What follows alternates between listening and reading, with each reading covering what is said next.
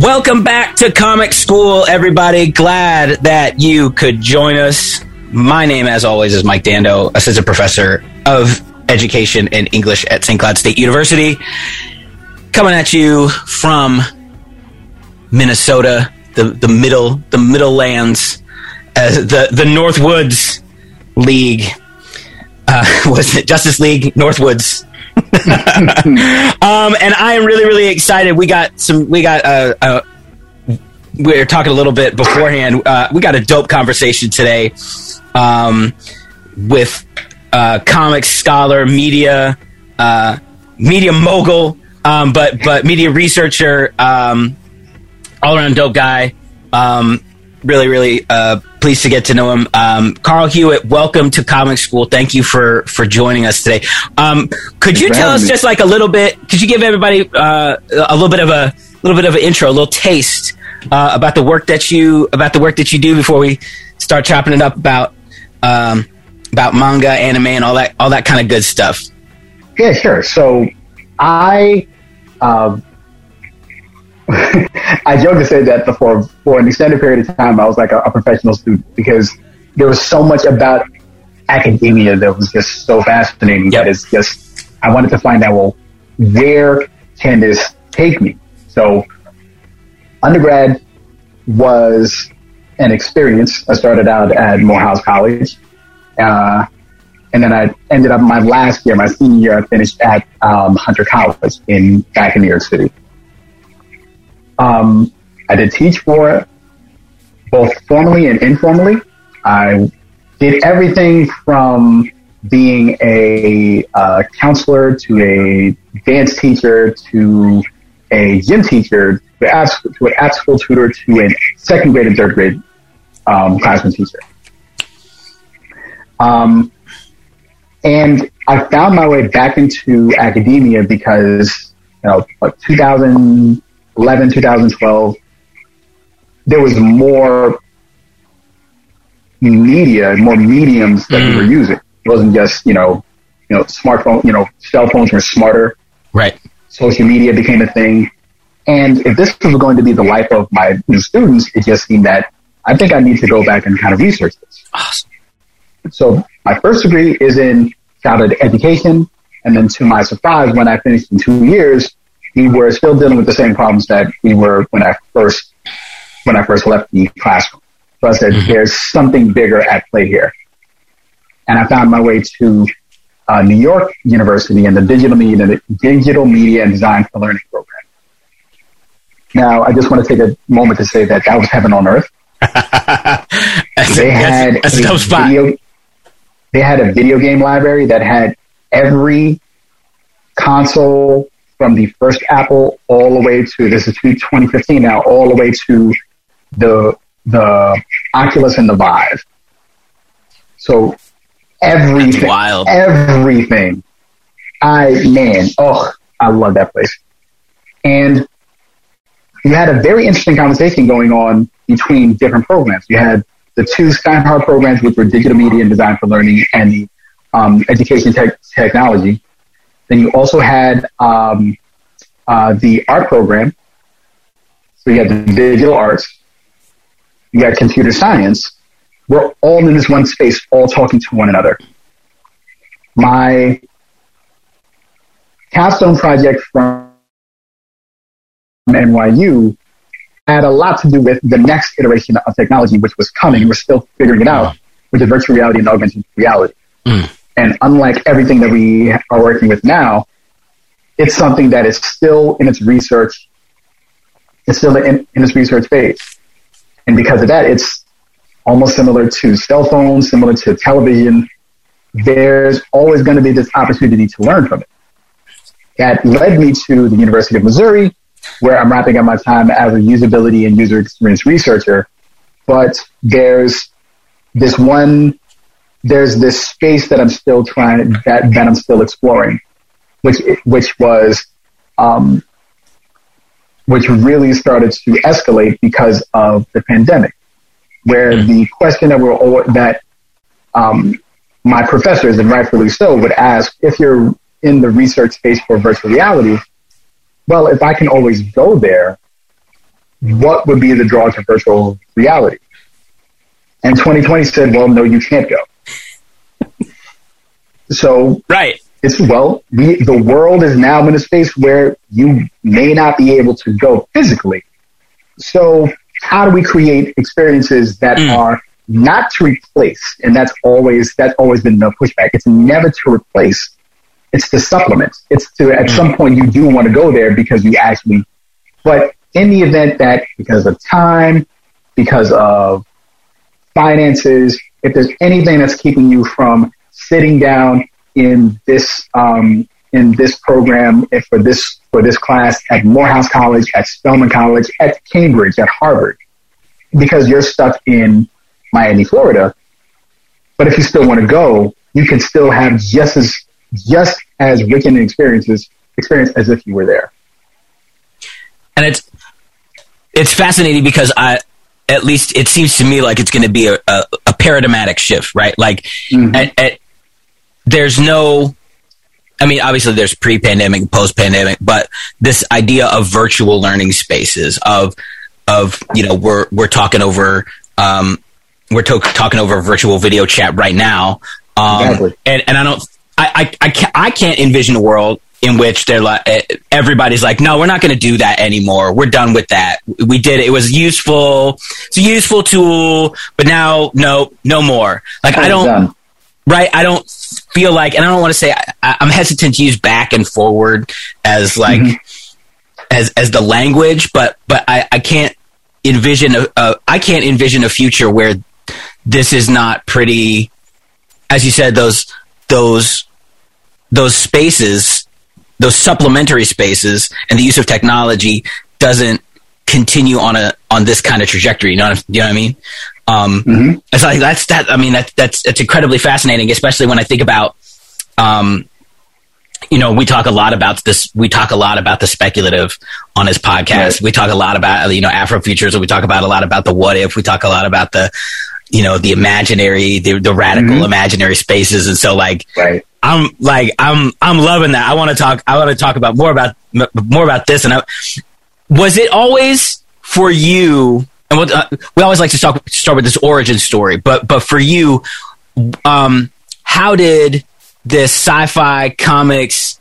How did you get into the comics, sci-fi, manga, anime game?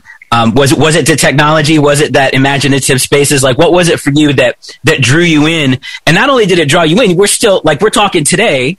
And so it's been, I'm post young. I'm not old, but I'm not shouts out to the young folks. Shouts out to the young folks, but I need a nap. That's really what I'm saying. But how it drew you in, and then you stayed. Do you know what I'm saying? So what was take us through that origin story a little bit. So the origin story is actually before me. So my introduction into it was through my older brother. Ooh, this is a saga. I didn't know we're gonna get epic. This is beautiful. Okay, yes. Okay, go ahead. Oh yes. So, my brother is 11 years older than I am. So he entered high school in 1984. So this is also 1984 New York City. What? So if you're of age, you know. Yes. So now, phenomenal. Right. Yes. So my brother was about to enter high school. So this was going to be a drastic shift because me, my brother and my sister, we all attended the same private school, the United Nations International School, and then went to public school. So our mother is a teacher, and she, along with other black teachers of the time, would always run interference to be sure that black kids in public school were getting a fair shot. So knowing the challenges that her first son was going to be up against, he said he brought him to parent teacher night. That's normal. And she also prefaced it by saying, there's someone I just want you to see.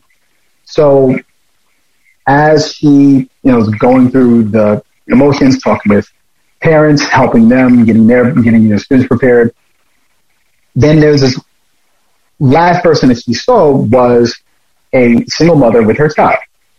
So I'm going to describe her child. 16, gold chain, Tango, Adidas jumpsuit, standing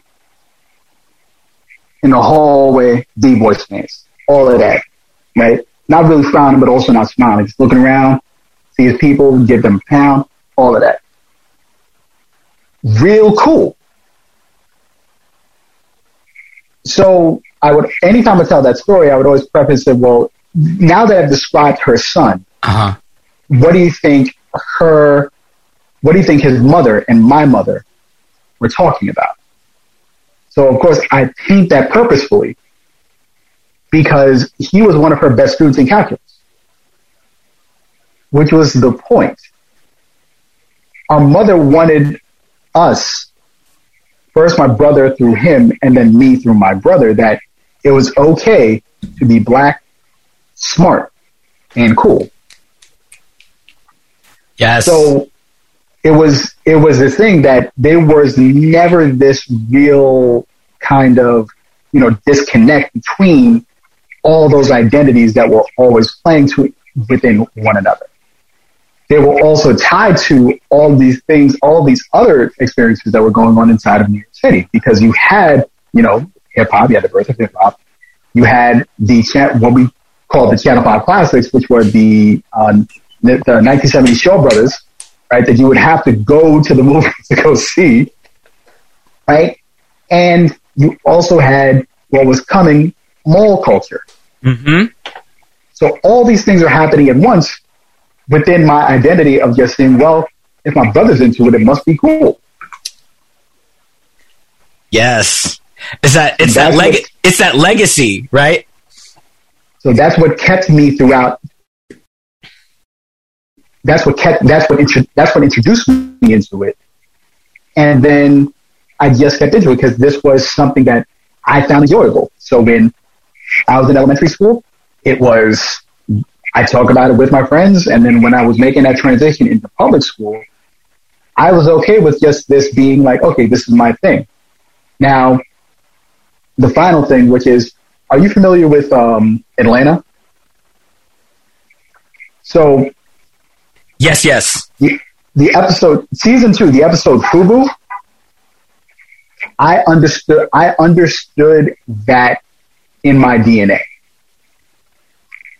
Because again, I have older siblings. So when it came to attire and clothes being as they should, I didn't really have to worry about that because they kept me dressed right. So I always looked the part. Again, being black, cool, and smart. But there was one thing that I was missing because, I played baseball. I didn't play football or basketball. But at some point, I learned to play basketball because I'm like, okay, if I'm going to stay within the culture, I kind of have to learn this thing. So that was like another entry point that kind of hooked me into it, while also being around a good group of friends that said, yeah, you can be into these other things, and that doesn't mean that you're not down. Just go down with us. You can just do other things as we do everything else. And that's, by the way, so yeah, I love that idea, black, smart, and cool. That needs to be like when you start your podcast media empire. Okay, you heard it here first. Because that's dope, and I like that. People that I've talked with, which is a lot of folks, like that's what I do. I said I move in hip hop spaces, and it, that knowledge of self is so crucial, right? To be able to move within within and among different spaces and different contexts, right? And having that, having those folks who are looking out and mentoring you and bringing you along and keeping you in the conversation. And then you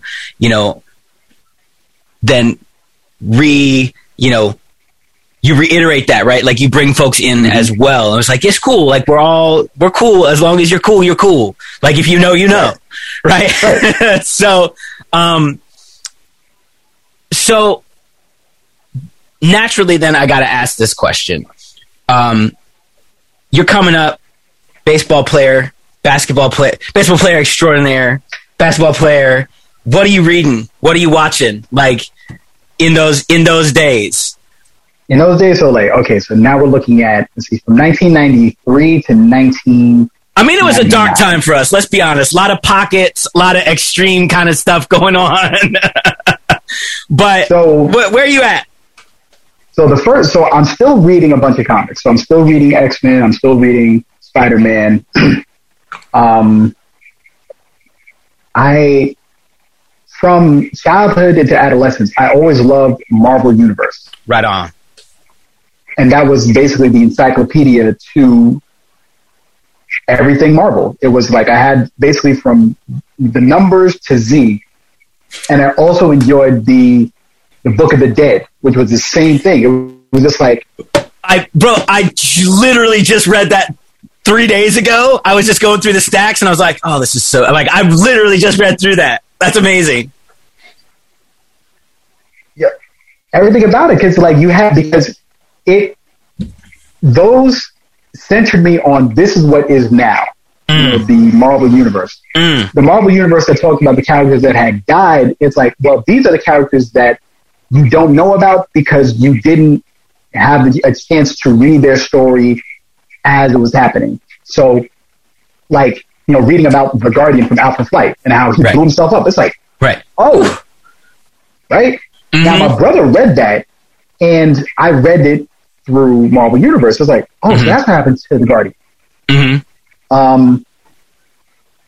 Then around when I got into junior high school, then I saw these kids that were reading something that looked like a comic, but it was smaller, it was square. Right. And they didn't read it from left to right, they read it from right to left. I was like, what is this? Dragon Ball. Ooh, yes.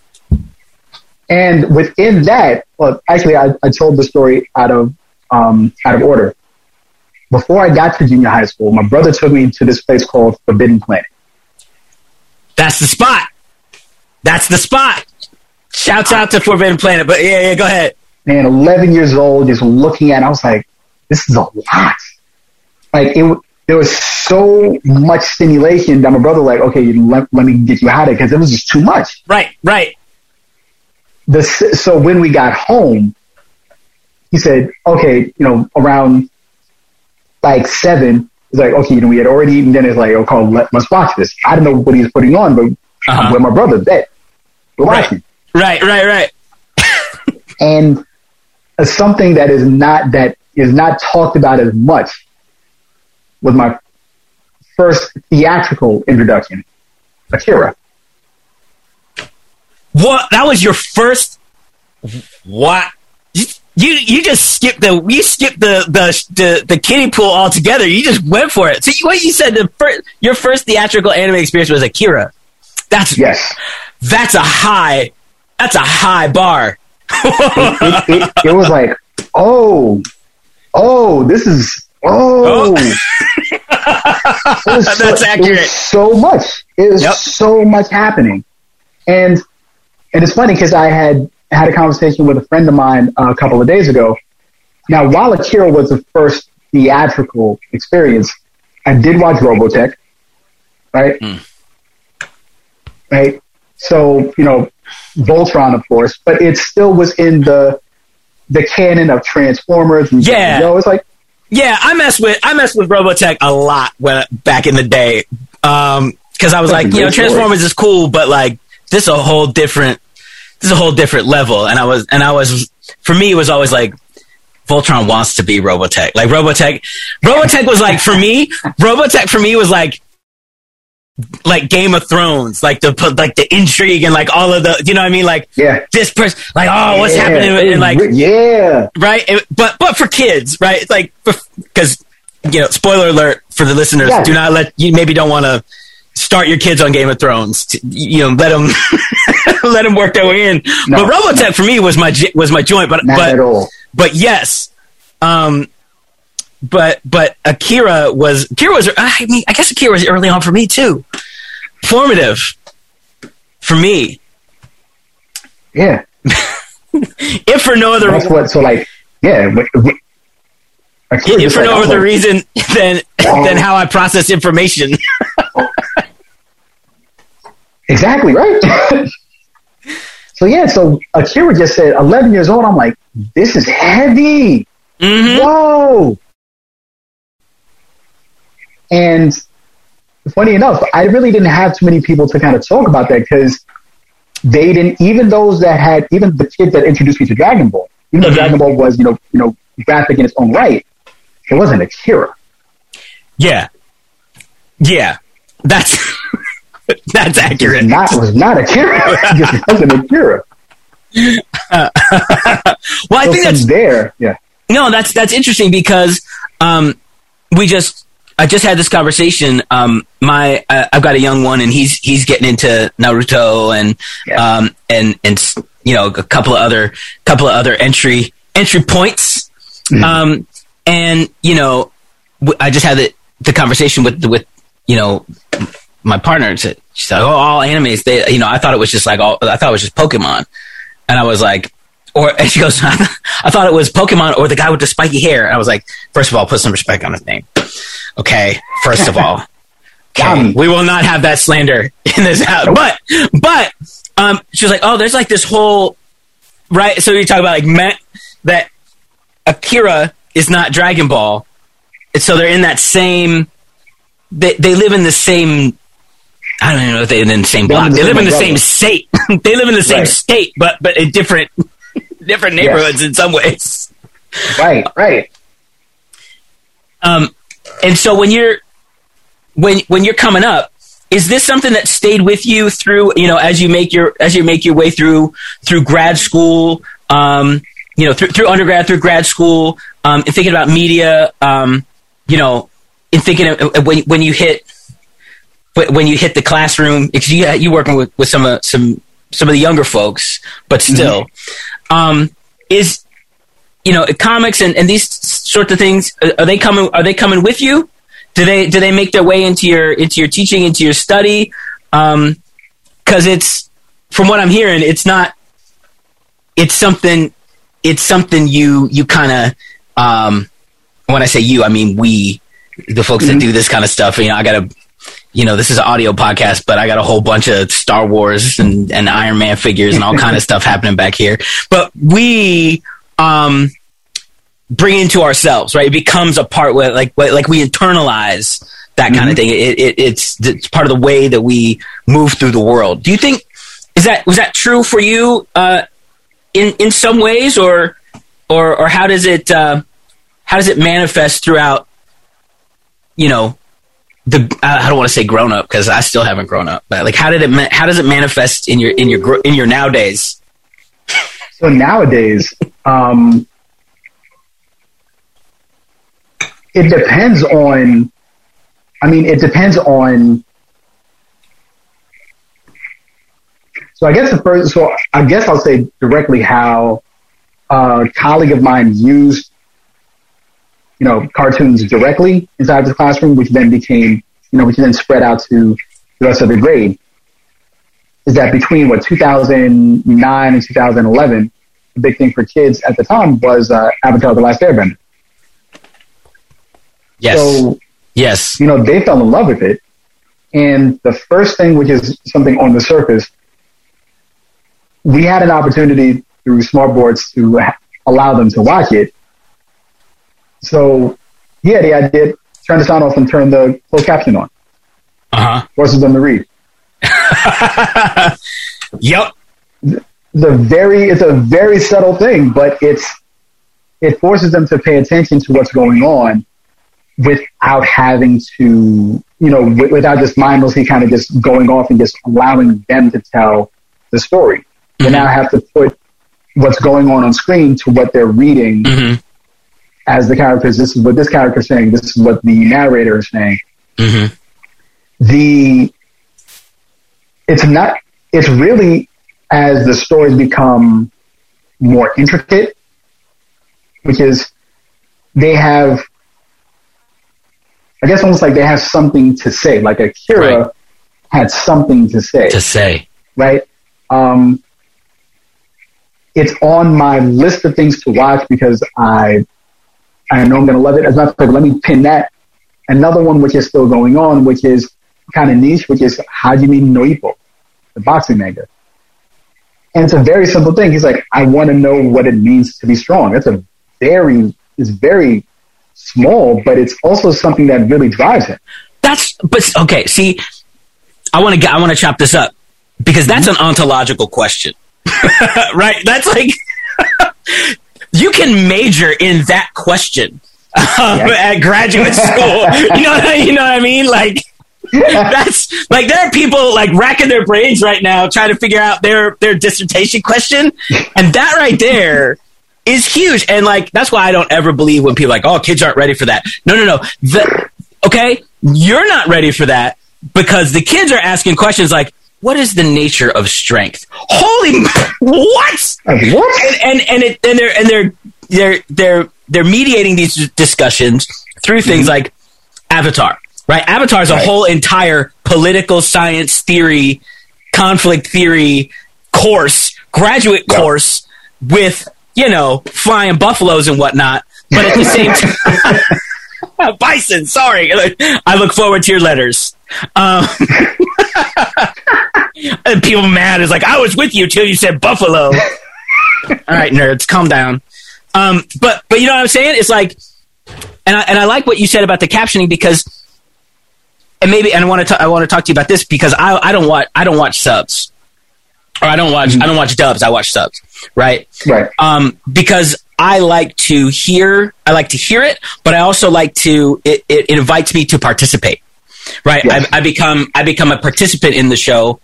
With the story, I'm able to focus in particular ways, and sometimes depending on how good the sub is.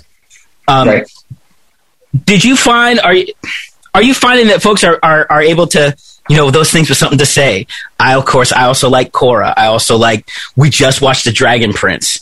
And listen, we're talking about the nature of policing with my kid, but there's a dragon and there's like a light up frog and whatnot. But right? But what is the nature of strength? What is the nature of evil? What is the right thing to do? Are you finding that that's something that kids would take up or would engage with, or that you would find that other scholars would engage with in different ways in various spaces? In some of the spaces, like there's a level of, I'm going to quote my older brother on this. There's a level of canon that it's rare to find as many people that are involved with the canon. This, like, even in just this conversation right now. Right. Like, when it comes to talking to my students about it, there was, by the nature of our age difference, and I as their teacher, right. So they're talking about something, and then I give them a mini paragraph of knowledge, backstory of a character that they're talking about, which causes them to stop and say, "Hold on, what do you know about this?"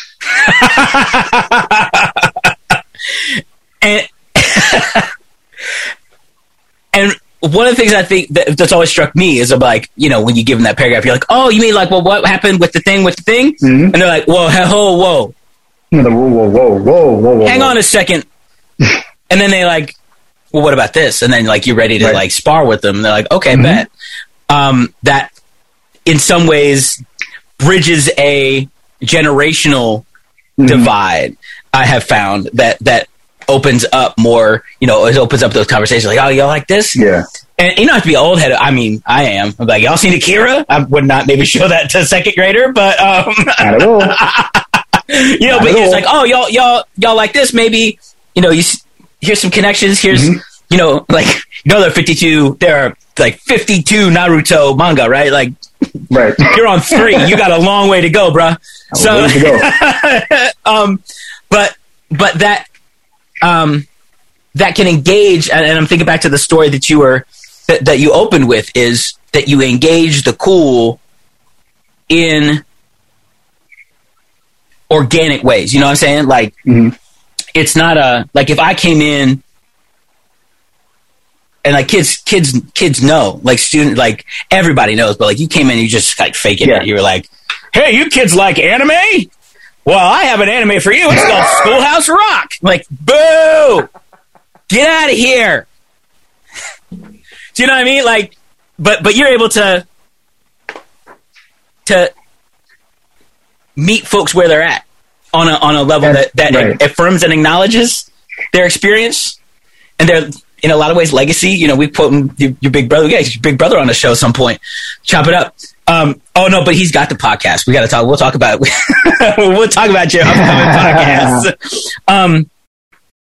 But this idea of this is my thing. I guess my question is, why is this such a good time for nerds? I don't know how else to put that question. You know what I mean? Especially we've got a bunch of really interesting and amazing stories coming out, particularly from folks of color, which I think is really important. N.K. Jemisin, for example. Obviously Coogler's coming out with Wakanda, and company are coming out with Wakanda Forever. But we've got a tremendous amount of really rich storytelling. I just finished Yasuke, which and I'm kind of mad at my friends because they didn't tell me that Thundercat and Flying Lotus did the like soundtrack, and I was like, why didn't you lead with that? But like, why do you think it's such a good time for nerds right now? There's a more elegant question there, but that's the best I got right now. I'm tired. You're right. Yeah, that's fine. I remember, again, this is going to show like how long, because this has been a slow growth. Sure. Like the moment that everyone said that Steve Jobs was cool, it's over. Ooh. We run the world. The nerds run the world. The moment that Yost said Steve Jobs was cool, it's over. So it became, that's a bot. Like, yep, that's it. Yep. Like, y'all said Steve Jobs was cool. That's it. And that was in the 90s. That was in the late 90s. It's like, once you said that Steve Jobs was cool, it's honestly, it's over. You have opened the door. Like, this is no longer, I love it. This is no longer Revenge of the Nerds and Poindexter. And they're like, nope, they are the ones that are at the helm. Ooh. I love that. I love it. It's like, it's over and you don't even know it yet. You just open the door. But really just to answer that question, it's like, we were always niche. Mm. We were niche in the 90s. We were niche in 2000. Mm-hmm. Even when you had anime on Cartoon Network via Toonami and Adult Swim, not everyone was watching it. Mm-hmm. Mm-hmm. You always found that you would happen to bring something up because someone was watching Adult Swim. Right. And then you would say, you watch the Lupin the Third, and then there's maybe that one other person that says, oh, wait a minute, you watched that, and then you find out that you were collectively part of this larger canon that has always been going on. I think that, like, let's see, my oldest niece is 26.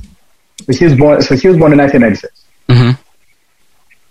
And starting with my brother, it started with her. So we have that. So he started the ball rolling. So that generation of nerds, Gen X, started the ball rolling, you can say.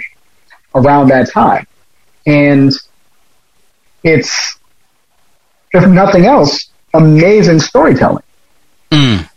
Like, regardless of how it ended, the storytelling of Game of Thrones is phenomenal. The world building is amazing. Right. And when it started to, and I think I can really encapsulate it with, with a movie that came out, I guess, two years ago by Rian Johnson, Knives Out. When I heard of Knives Out, I immediately started thinking, oh, this seems like something like Clue. Right. I liked Clue. Right. So I think I'm going to like this. Right. So it was easy to get tickets. I remember I couldn't go, but I just always saw that tickets were available. Right. The hour after it won the Golden Globes, the tickets were sold out. Forget it. Yep. And that's a similar thing when it comes to being in this space. Once the mainstream then becomes aware of it, right? Then everyone, in order to be cool, knows that they have to get on it just like everyone else. And it's so, like, there's that notion of almost that you've got the kinship for you, right? Like older brother, niece, but then that fictive kinship, that built family, right? Like, Inuyasha? Yeah. Right. Yojimbo? Let's talk to you, Yojimbo. Okay. Yes. Let's, you seen this? And instantly there's that, like, real, recognize real. Like, I'm right there with you. Right. And, there's for me, at least this thing where when you build that kind of, I don't know, cultural understanding, at least communication, if not solidarity, right? Like, then you have, wherever you go, there you are. So, for instance, like when I moved spots, one of the first things I did was I found my comic shop, and like I was able, like, they were like, "Who are you?" And I'm like, "I'm me." And they're like, "You know about this?" I was like, "Yeah, I know about this." And then we were off to the races. You know what I mean? And so I think that there's maybe it's because we're getting older and people are trusting us more, but like, I remember Rian Johnson back from Brick. I remember, so I knew it was going to be dope because I knew he could tell a noir story and I knew he could weave stuff together. But at the same time, I knew about James Gunn, and I knew Guardians was gonna be hot the second I saw before I even saw the trailer. I was like, y'all not ready for this. And they're like, what? And like, it's okay. It's a tree and a violent wreck. Just trust me on this. Right. Right. But it's that because we had built that community around, like, we trusted that the person from the community was going to be a good steward of those stories, right? James Gunn's a nerd. Rian Johnson's a nerd. Coogler's a nerd.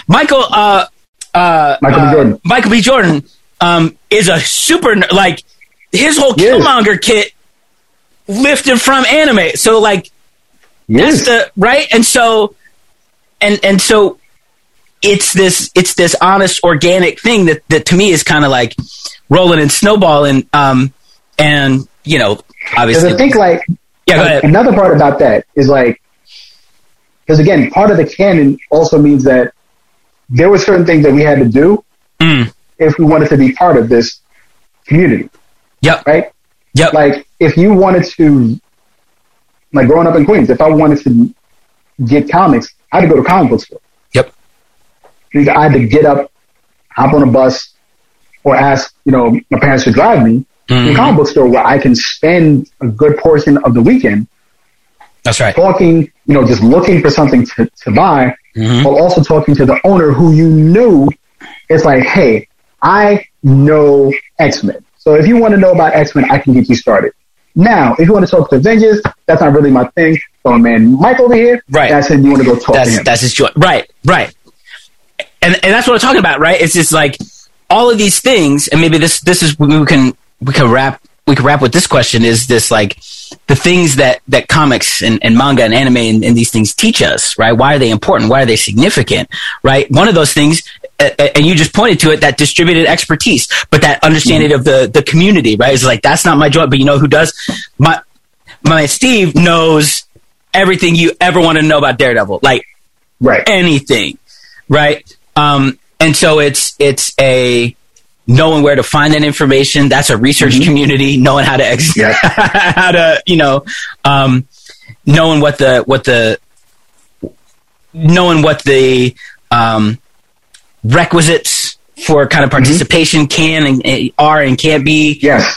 What it is and isn't are really, really significant. And so that's the big thing for me is, and this is the question, you know, what, maybe it's not so much what comics are, but it's what they can teach us. Like, what makes them important, do you think? What makes them significant as a, you know, whether you want to say field of study or just like important as not popular culture doesn't need to mean disposable culture. Right. Do you know what I'm saying? And so like for you, what's the significance? What's the import of this kind of work or these kinds of stories? You know, does that question make sense? Yeah, it does. It's the allegory. Ooh. Go on. Say more right now. Right. So prior to one of this is subjective. I understand that. But prior to maybe one of the greatest graphic novels ever written, no one really started to make the association between the Civil Rights Movement and X-Men until God Loves Man Kills.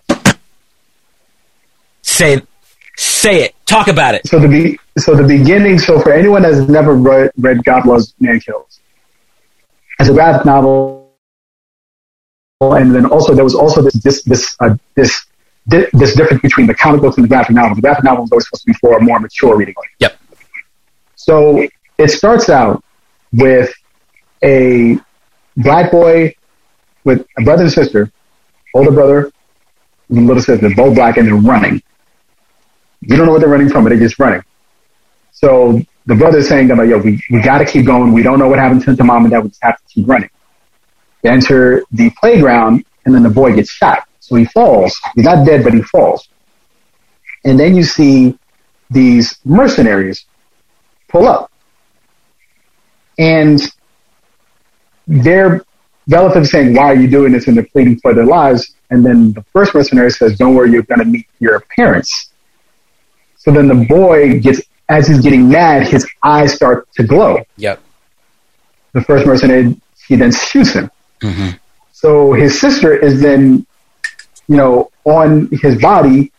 The panel goes to her looking at blood on her fingers. He looks up and says, why? He shoots, and then the mercenary shoots the little girl, and then her response is, because you were born. Oof. And it wraps up with them wrapping their bodies into swings and then spray painting mutants on the swing. Right then and there. So from that point on, if you were part of the canon and of the culture, you immediately made the association that this entire time when we're talking about mutants, we're talking about black people in the United States of America. So, but it was allegory.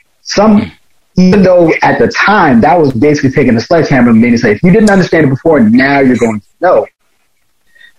But through these other stories, you may not be able to make those connections until you actually take a step back and say, oh, this is what's going on. Mm-hmm. Like in what is now moving from a manga and then maybe eventually one of the greatest epics ever written, Ichiro Oda's One Piece. It talks about genocide. It talks about the aristocracy. There's so much in One Piece, but when you just look at it, it seems like this pretty fun thing, and no, there's a lot happening.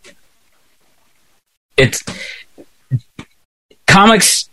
These stories have something to say, right? If and as you said, sometimes they're as subtle as a sledgehammer, but they've got something to say, and they afford us the opportunity to really grapple with some of the most important questions that you could ever possibly deal with, right? In some ways they provide you affective distance because, they're flying, he's got laser eyes, and like, there's that panel in God Loves where the Reverend's pointing backwards at Nightcrawler and he goes, "You dare call that thing human?" And like, I remember, that's one of those, I remember where I was, because I was so, like, I was in tears, right?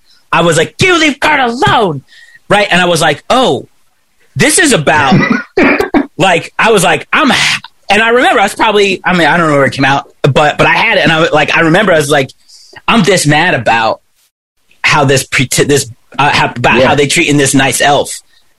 What am I not? What else am I mad at? What is this trying to tell me? Like, and I took it with me. Like, I remember that's a where I was moment, because there's something to say. That you said this is what is now. Talk about it, right? Like, these are, the X-Men run right now. How does one construct a government? And how does that, like, yeah, they're all wearing like fancy hats and stuff now or whatever, but like they go into some ball, but like, how does one construct a government? And what does it mean to create a place? And how does that work? And what are the politics of it? And like, that's heady stuff, right? And, they're laser eyes and stuff, but, and so wings and so forth. So it gives you that affective distance a little bit, but you're still able to engage with it really, really seriously, right? Like we were talking, and spoilers, you go forward here, but you can fast forward to this part. But we were talking, I was watching The Dragon Prince on Netflix. Have you seen that show? Not yet. It's real good, but we're talking about, and I'll try and be light spoilers, but the question that we had is, what is the right decision for this king to make?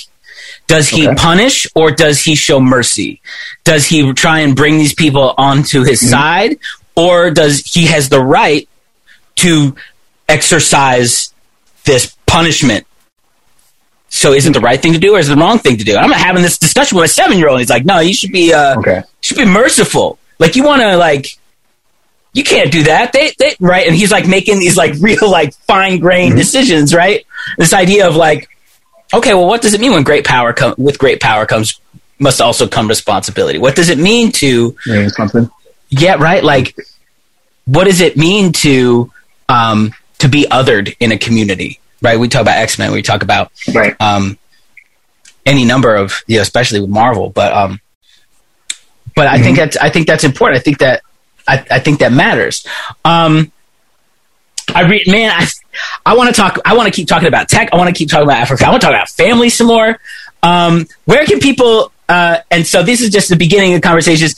Do you got any shareables? I know we were talking about some upcoming work. You got a Twitter page. You got, like, what's your shareables? How can people get at you if they want to continue this conversation?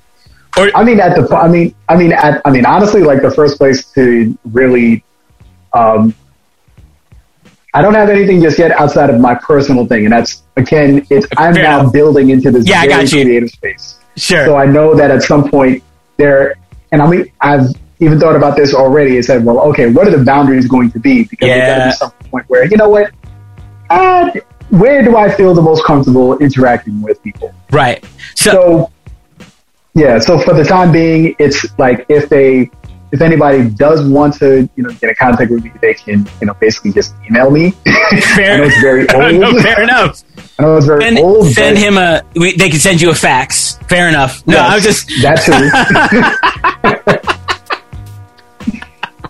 I appreciate it. And so you're just saying, like, keep our ears and eyes peeled for what's coming. I appreciate that. It's gonna be dope. Carl Hewitt, I really, really appreciate you taking some time to chop it up with us today on Comic School, man. It's been a pleasure. Thank you. Thank you. Really. Absolutely. All right, everybody. Appreciate you spending some time with us, hanging out with us, learning a little bit about comics, a lot about life. Which I think I just accidentally ripped off Dolly Parton. A lot about living and a little about love. And I'm not sorry. I look forward to your emails. So we'll see you on the next edition of Comic School. Take care.